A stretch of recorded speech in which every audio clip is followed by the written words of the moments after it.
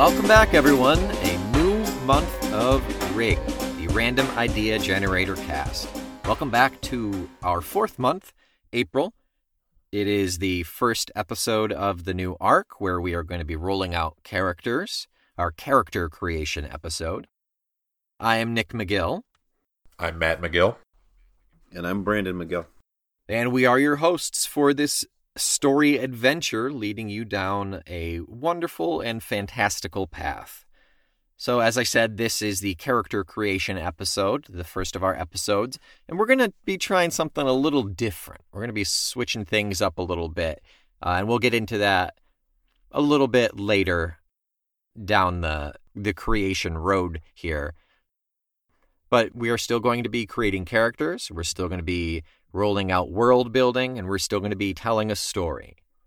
All of these will have aspects of random rolls based on a bunch of nerdy spreadsheets and a bunch of polyhedral dice.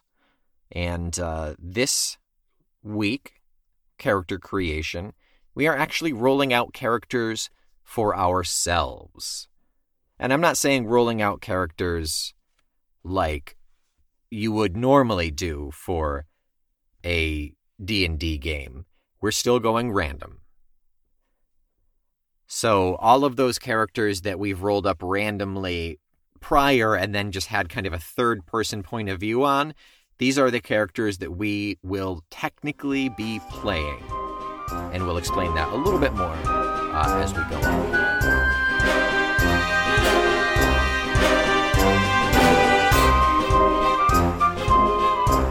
So to begin with, Matt, why don't we start age-wise? Why don't you start rolling out your character? Okay. I will start. It's a D100 roll for the race. That is a 26, which is a Furbolg. Nice. Our second Furbolg already.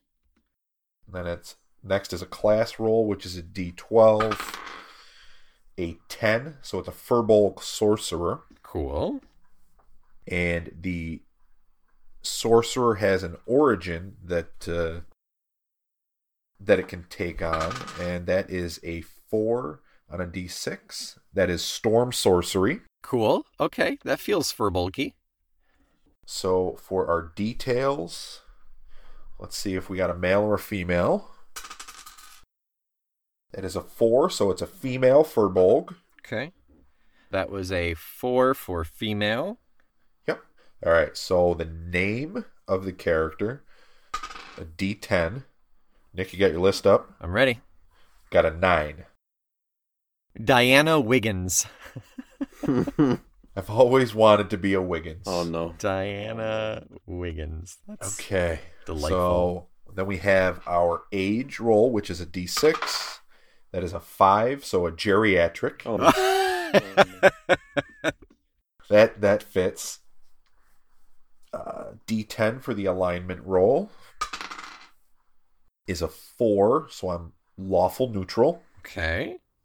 Interesting.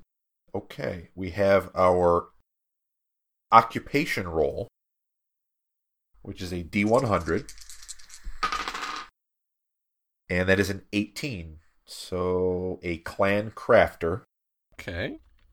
And then finally the trinket that I possess, which is another D100 roll. That is a 27. A shard of obsidian that always feels warm to the touch. Okay. You gotta love the warm obsidian. Oh, yeah. Okay. You want a quick recap? Yep. Let's see. Okay, we have Diana Wiggins, female Storm Sorcerer Furbolg. She's a geriatric. She is a lawful neutral clan crafter, and she has a shard of obsidian that always feels warm to the touch.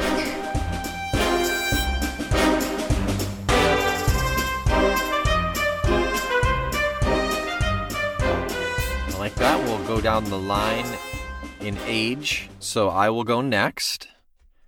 We'll start with my race, my D100 roll for my race.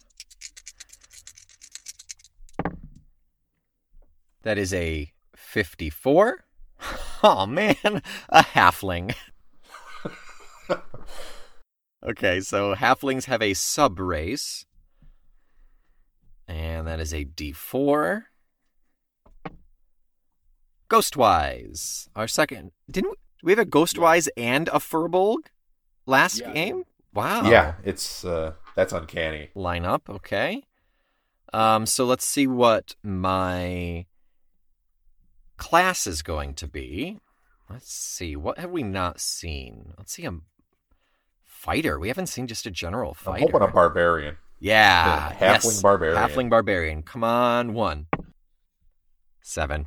Paladin. Okay. I'm okay being a paladin. That's cool, yeah. Halfling paladin. And let's see. So paladin has an oath. So that's a D8 for my oath.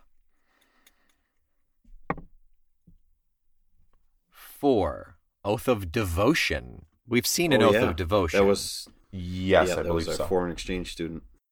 Yep. Next up is my gender.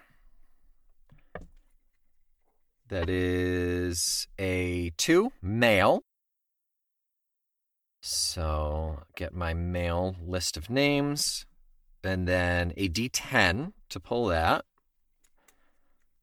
Well, there's some good ones on here. 2. Ira Logan. Oh, nice. Ira Logan. Okay, so let's see how old Ira is. 1. Adolescent. The complete opposite end of the spectrum. Oh, you whippersnapper. Alignment. A D10 for my alignment. 3. Chaotic good. Okay, I like it. And the last roll. A D100 for my, what was our background role. We're thinking, we're toying with the idea of making this like a profession or an occupation role. Okay, so I got a 1 on a D100, and that's Acolyte, which kind of makes sense for a paladin. Okay, yeah, and a paladin of that age. Yeah, right. Okay, that fits. That really fits fairly well. Yep. Devotion paladin. All right, so we'll do a quick... Do your trinket real quick. Oh, yes, I always forget the trinket. D100 for my trinket. 63. So that is an alabaster mask. Ooh. Definitely like the mask of my order or something, for sure. All right, so let's do a quick recap of Ira Logan. He is a Ghostwise halfling paladin with an oath of devotion. He's an adolescent. He's chaotic good. He's an acolyte. And his trinket is an alabaster mask. All fits fairly well together. Even yours, Matt, fit pretty gosh darn well together. Yeah, the one thing that throws me is clan crafters. I just looked it up. Apparently, they're usually dwarves, and dwarves exclusively. So that might be something to explore. But yeah, we have a little bit more rolling to do first. Yeah, definitely.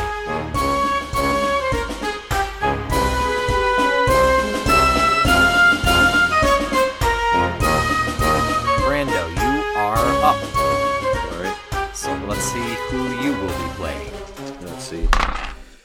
Let's see. For a race, we have a 009. A 9, we have a bugbear. Nice! Very cool. I hope you get something really, like, fluffy for the class. Like... All right. A bard. A bugbear bard. I was going to say. Well, let's see. Let's see how she That's rolls. A heavy metal bard. Yeah, it'd be like bagpipes made of bones or something. All right, let's see here. Let's see. We have a 2, which is a bard. Yeah! Perfect. That's terrific. That is fantastic. This is Gwar before Gwar was a thing. That's right. My bard college is a D6. We have a 4, which is valor. Ooh, interesting. Mm-hmm. Let me see. I think now we are on to gender. Do your instrument too, Brando. Yeah, instrument. Oh, yes, I forget about the instrument. Please be like a flute. Made of a bone, obviously. Of course. Right. Let me see. Bard instrument D8 is a 5, which is a triangle. I'm not very good at reading music, so just a triangle. That will suffice. That is delightful. I want to read you the description of a College of Valor. Bards of the College of Valor are daring skalds whose tales keep alive the memory of the great heroes of the past and thereby inspire a new generation of heroes. So it's not you doing the valor, you're... More of a historian. Yeah. You're sharing the history and the stories of the valor that you've seen. These bards gather in mead halls or around great bonfires to sing the deeds of the mighty, both past and present. They travel the land to witness great events firsthand and to ensure that the memory of those events doesn't pass from the world. He's basically the journalist that was in the trenches in Vietnam. Sure. Yeah, absolutely. That's kind of what I think of when I think of a bard, a classic bard. You know, you're in the inns, but you're telling the tales of these daring things. It's just this bard is seeing it firsthand as opposed to, secondhand knowledge. Yeah, as opposed to just telling the story that he heard and telling it better with different flourishes, basically. Yep. Yeah, well, you and your triangle, right. Anyway. Yeah, right. It's such a funny combination to me that you think of a bugbear sitting on the sidelines of a war, and they try to hand him his giant club because he's the only one that can wield it, but he just shakes his head. No, I just write things. No, he takes it and then hits the triangle with it. Is it a giant bugbear-sized triangle, or is it a regular-sized triangle? I think he just holds it with his thumb and his pinky, and because it's a normal triangle. It's a normal human-sized triangle. It's a normal triangle, yeah. Normal triangle. So on to gender. Gender role is a 4, which is female. Okay. List is pulled up and ready. Right. And name was a D10, that's right. A 9. Also, Diana Wiggins. No, I had to generate the male list. I had to regenerate the female. Oh, okay. To go back to female. That's fair. I mean, if you really want Diana Wiggins, you can have it. No, we did this last time. Or you can have Caitlin Noble. I like it. She seems fun, yet serious when she needs to be. She's like a mullet. Yet never the one to turn the tide of battle. Absolutely not. Right. No, because that wouldn't be good. That wouldn't be good journalism. Absolutely. She's like the Watcher. Yeah, right. Yes. Exactly. All right, so age is a D6. We have a 3. She is an adult. Okay, that feels right. Alignment D10 is a 4. Lawful neutral. That also feels right. That's a good journalist. Now. Yeah, exactly. I don't know. Chaotic neutral, because sometimes you got to break rules to get the scoop. She doesn't get the best stories. She just gets some of the stories. She's not a very good journalist. Passing. She's like Bruce Almighty with the cookie story. Doesn't get the good stories. Yeah, exactly. Oh, let's see. Oh, background. D100 / profession. Again, a 9. Anthropologist. That kind of fits. Yeah. Wow. That's pretty good. And then trinket. Me trinket. 100 as well. Let's see here. We have a 96. It is a black pirate flag adorned with a dragon's skull and crossbones. She defeated Bowser and stole his flag. Yeah, it's the flag that goes up when he takes over. Give us a quick recap of Caitlin. Caitlin Noble is an adult female, obviously, bugbear. She is a bard in the College of Valor, which her bard instrument of choice. I like to think that she just couldn't graduate past this level of music class, is a triangle. Her alignment is that of lawful neutral, and her profession is that of an anthropologist. And she carries with her a black pirate flag adorned with a dragon's skull and crossbones. There it is. Is she a poor musician, or did she just sleep in on the day they were handing out instruments? Could have been. Or maybe she's really rocked the triangle. It's true. She was going to be on Saturday Night Live, but Will Ferrell killed the audition with the cowbell. She is the Eddie Van Halen of triangles. That's right. Maybe she's just general percussion, but the triangle is the only thing that's like really mobile, you know? Mm-hmm. She could do a nasty pair of bongos if she needed to, but she's not going to bring them to the front line. Still, she knows what she's best at. That plays a part.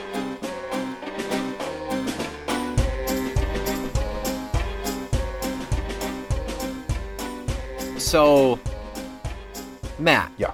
I feel like Diana is the most generic, I guess. I feel like Ira is, I know exactly what Ira's going to be. And we kind of, we already figured out what Caitlin is. Yep. But what do you feel about Diana? What are you thinking for her? Well, I think that Diana's got a long history, obviously being a geriatric. It's tough because with that clan crafter, I think that it is something that maybe she had done in the past. Mm-hmm. At this point, because of her age, I feel like she's more retired. Like clan crafter was her occupation. Yeah. And to achieve that, because it is a dwarf-dominated specialty, I guess you could say, she had to disguise herself and then basically just worked her way up. It's kind of Mulan-esque. Right, yeah. But I also see clan crafter, if you don't want to pigeonhole so much, that to me just also feels like a guild artisan, you know? Sure. It just feels synonymous with that. It's a trade. No, I think you're right in that regard too. The thing with that is guild artisan is also on our list. Oh, is it? Yeah, so I think if this is kind of almost a specialty. Sure. So she was diligent and went that much further into learning a specific trade. Yeah, exactly. She could have been a guild artisan, but something about the dwarves and maybe the way that they do things, maybe their reverence for the materials kind of really stuck with her, being both a Firbolg and obviously a storm sorcerer. The environment and the nature of it all, it was something that she wasn't as concerned about the commerce aspect of being a guild artisan as the craftsmanship of it. I see a potential conflict there. Okay. Firbolg, and particularly Stormsorg, feel like outside nature, whereas clan crafter Dwarven feels like you're deep in a mountain. You're digging, you're crafting metal, you're crafting stone. Oh, sure. So how do you make those work? Well, the way I see it in that regard is she has a kindred spirit with the dwarves in terms of their reverence for the material as opposed to a standard artisan or even a blacksmith or something he's making a product to sell at the market, whereas the clan crafter, especially these dwarves, even though they're in the mountain and it's a different setting than she's used to, the mindset is still the same, as they are almost like the Native Americans, the American Indians there, where they would have reverence for the animal. They would use every part of the animal, where she would have the same mindset that the dwarves making that hammer or that battle axe they would have for their materials. So that regard was enough for her to be underground, essentially. Yeah, she gave up her connection to the outside world to travel underground and do her apprenticeship there. Okay. And continue, just because she was still so close to the earth itself. I have a thought that could go along with that too, is she did that, as you said, gave up her life and went underground maybe early in her life. Yeah. And being one with nature and specifically Storm Sorcerer and whatnot, she could have learned this way. She could have been taken in by the dwarves to learn this way to basically be the liaison for the minerals and ores that they mine for them to sell, because they don't, they would prefer not to come out of the mountains if they don't have to. So they found someone who was one with nature that could essentially be their salesperson, for their industry, and could also, as a sorcerer, control certain situations and environments. That's a good flavor to add. I don't think it started that way. I think she definitely went under the mountain under false pretenses. She kind of dolled herself up to look like a dwarf, basically, so that she could get in there, and because they're not going to let just anyone in. But once she proved herself, and once she was basically found out, and kind of came to it as, all right, I realize that I'm not the epitome of dwarven culture and craftsmanship and whatnot, but look what I can do. And then offered this as almost a penance, I guess, for her earlier deception. She was so good by then, they couldn't really, in good conscience, kick her out. Oh yeah, she was like top of the class by then. She was too valuable to them. Exactly. Yeah, she was blowing everybody else away, and that's the thing. She worked that much harder because she wasn't a natural-born clan crafter. But I do think that there was a falling out at one point, and she actually stole this shard of obsidian from a greater deposit that they used to keep their forges warm. And so she carries that. I don't know if it's necessarily as just a reminder of her past, but something that she can never part with. Okay. Yeah, it definitely makes sense with the mineralogy kind of background that she's got going. That fits great. I didn't even, honestly, I hadn't even thought of the obsidian in conjunction with the dwarven background. Not background, but, her history with that, yeah. Backstory. Or maybe it's just a memento. Yeah. Of her time underneath. Yep. She's back out in the open. She's back in touch with the openness of nature, but she'll always have a fondness for being down in the depths, even though to the layperson, it's anathema to her. She knows that it's something special. Yeah, and I think it's one of those things where she has spent so much time underground that she comes up to the surface world, and even on the warmest day, it's not warm enough for her. So that kind of gives her that false sense of comfort. Sure, a different kind of warmth that she can't get without being down there. Exactly, yeah. Huh. Yeah. That's cool. It's a dry heat. It's a dry heat, yeah. Anything else, Matt, you feel about Diana? What do you think? No, I think that's it for now. I mean, I'd like to see what we have for an environment role and how she's going to fit into that, because I'm not really sure. Obviously, none of us are sure where we're going yet. Yeah, it can determine a lot in terms of the present day of our character. Exactly. This whole character creation is really all past speculation, basically. It's all background, it's all their history to lead us to the starting point. Yep. But we don't know what that starting point is just yet.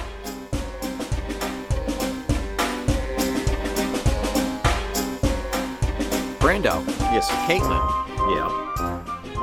Is she exactly what we were talking about? What do you think? I mean, do you want to make any changes?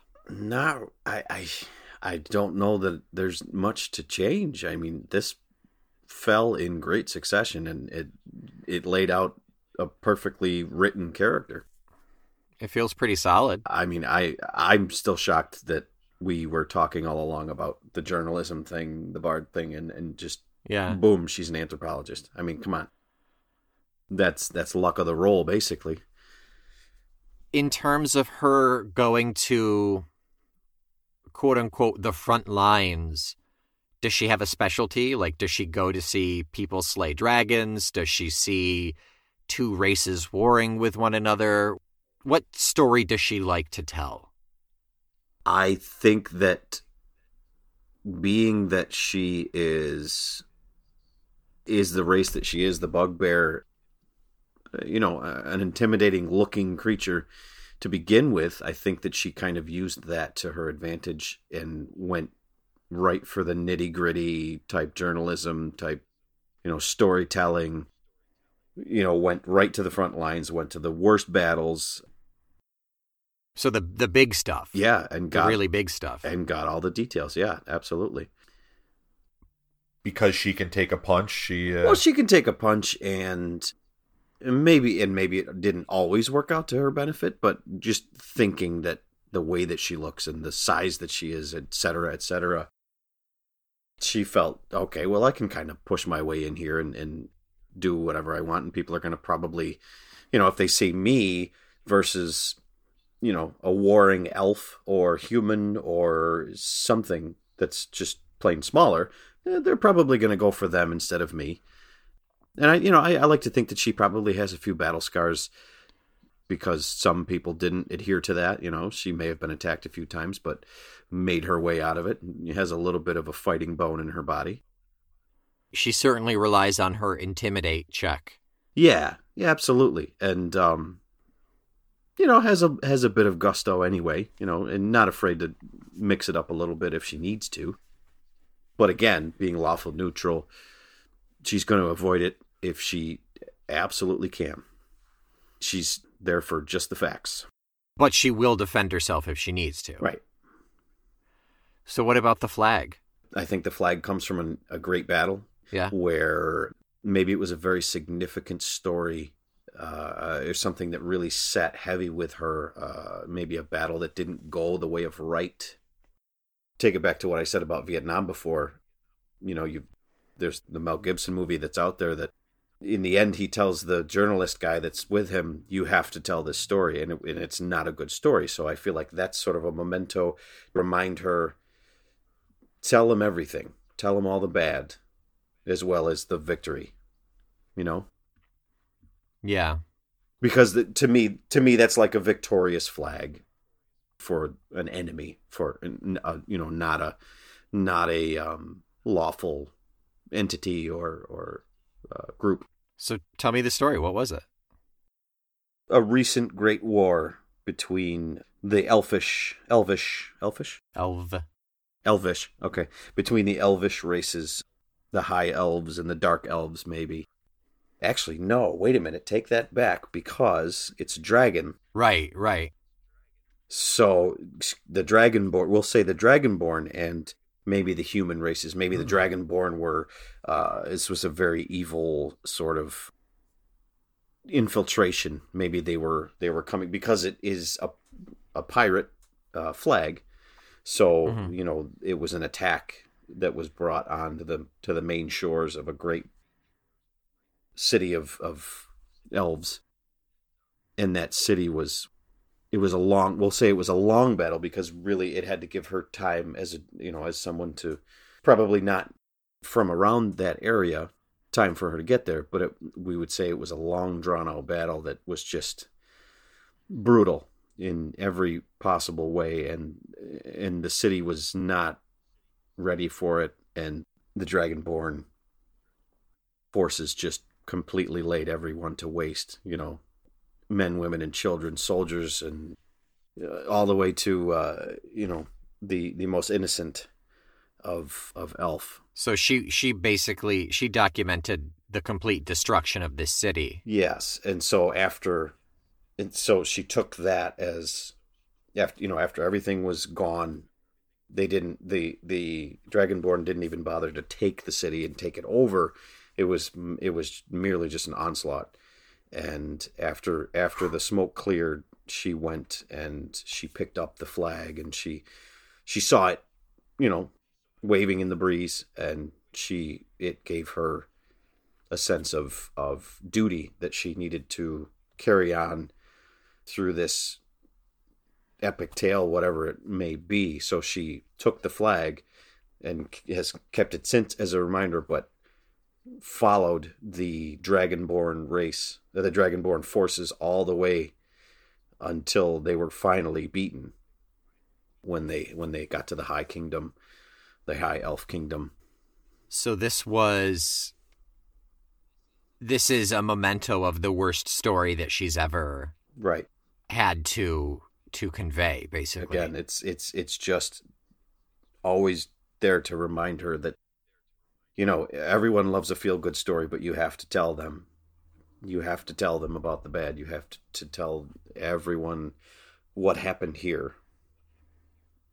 Yeah, I like that. Now, is this her Freebird? Like, she's going to sing it every night and everybody wants to know this one? Or is this like she's not going to bring it out? This is like her story and it's just there as the reminder. I think that is what she wants it to be, but it's kind of one of those things that maybe one or two people got wind of. Not necessarily that she's never told it, but they've gotten wind that she was there and she knows everything about it. It's kind of like they know it's a great story and they know that she's going to tell it better than anyone ever possibly could. It's something that she's constantly asked to tell, but it also constantly just eats away at her when someone does, because she doesn't want to. You know, she doesn't want to continue to tell that story. So it's not a part of her set list, but it is.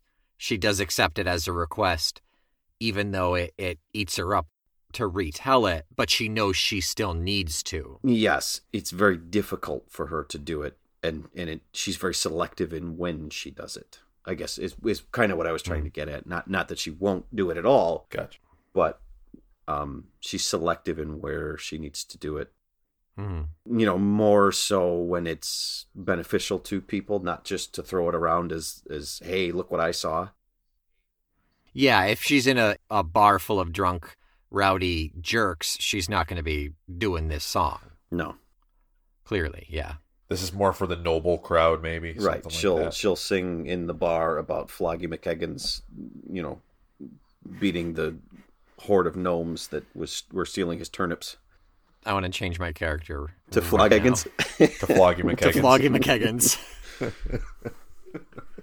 I'm changing mine to one of the gnomes. What happens? And the whole podcast it's just the story. We battle each other and Brando overdubs it. Brandon overdubs it. Yeah, Brandon tells the story. And I have to hum in the background in a falsetto voice. Yes. No, you just hit. Yeah.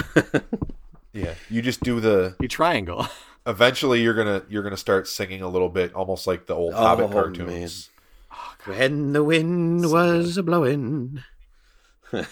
Yeah, you gotta just shake the hell out of your throat. Oh, yeah. Where were you going?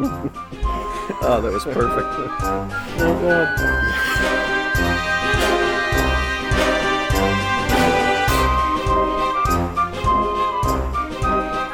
So, Nick, you're Ira Logan.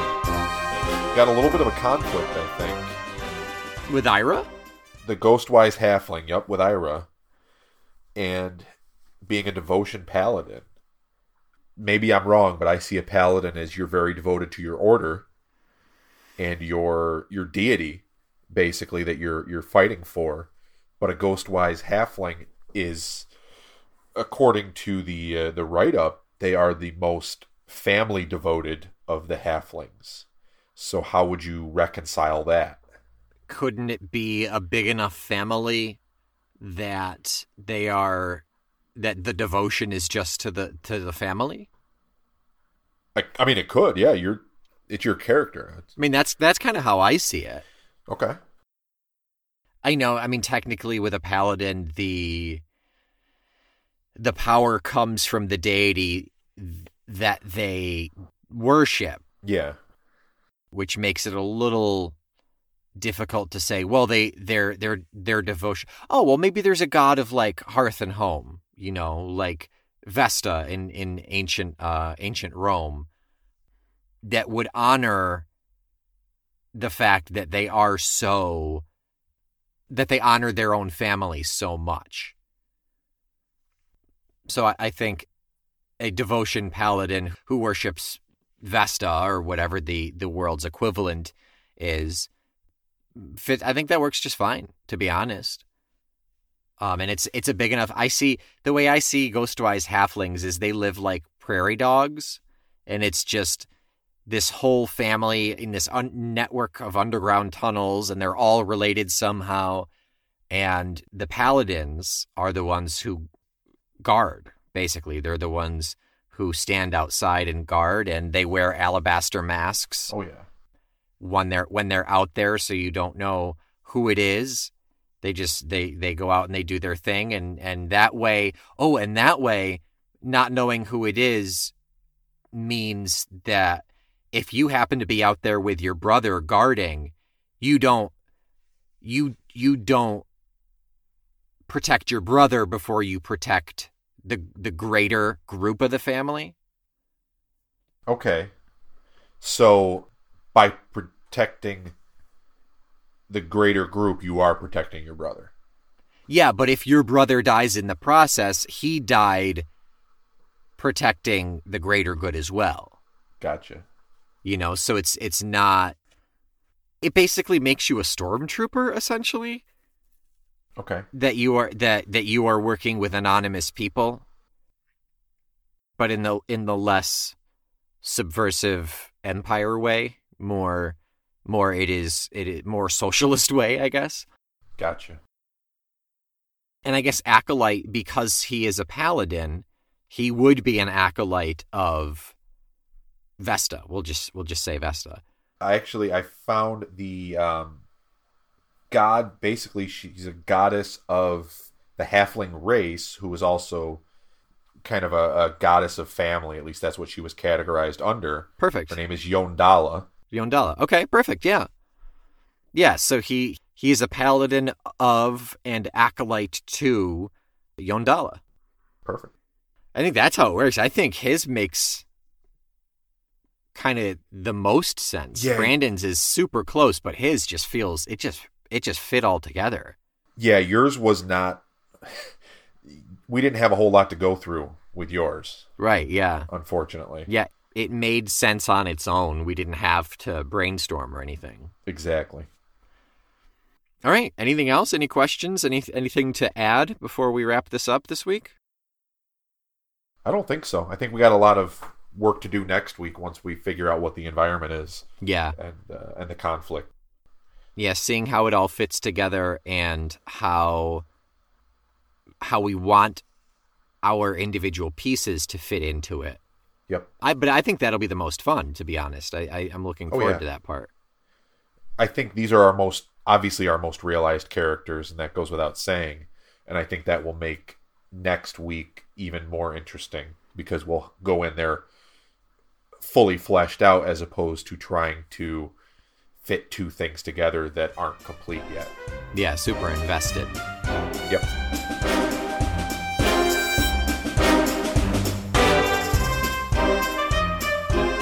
So come back in a week and listen to us. We've in previous podcasts, we've rolled up the details. In this section, we're saving the details and the narrative all for next week, and it's all going to fit together in the story, and we'll get into a little more detail of how this storytelling is going to be different based on the fact that we have rolled up our own characters as opposed to telling a story in the third-person narrative sense.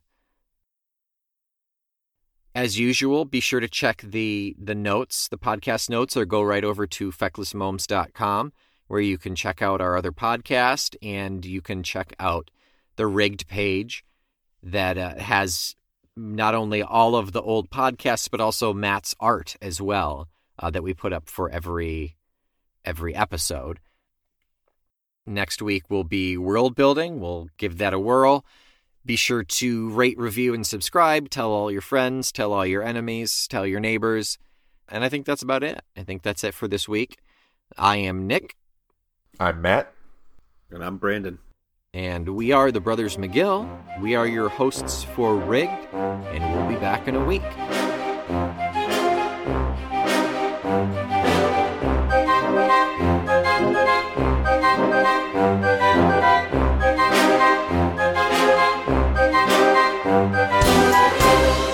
Rigged is a proud member of the Feckless Momes Audio Network.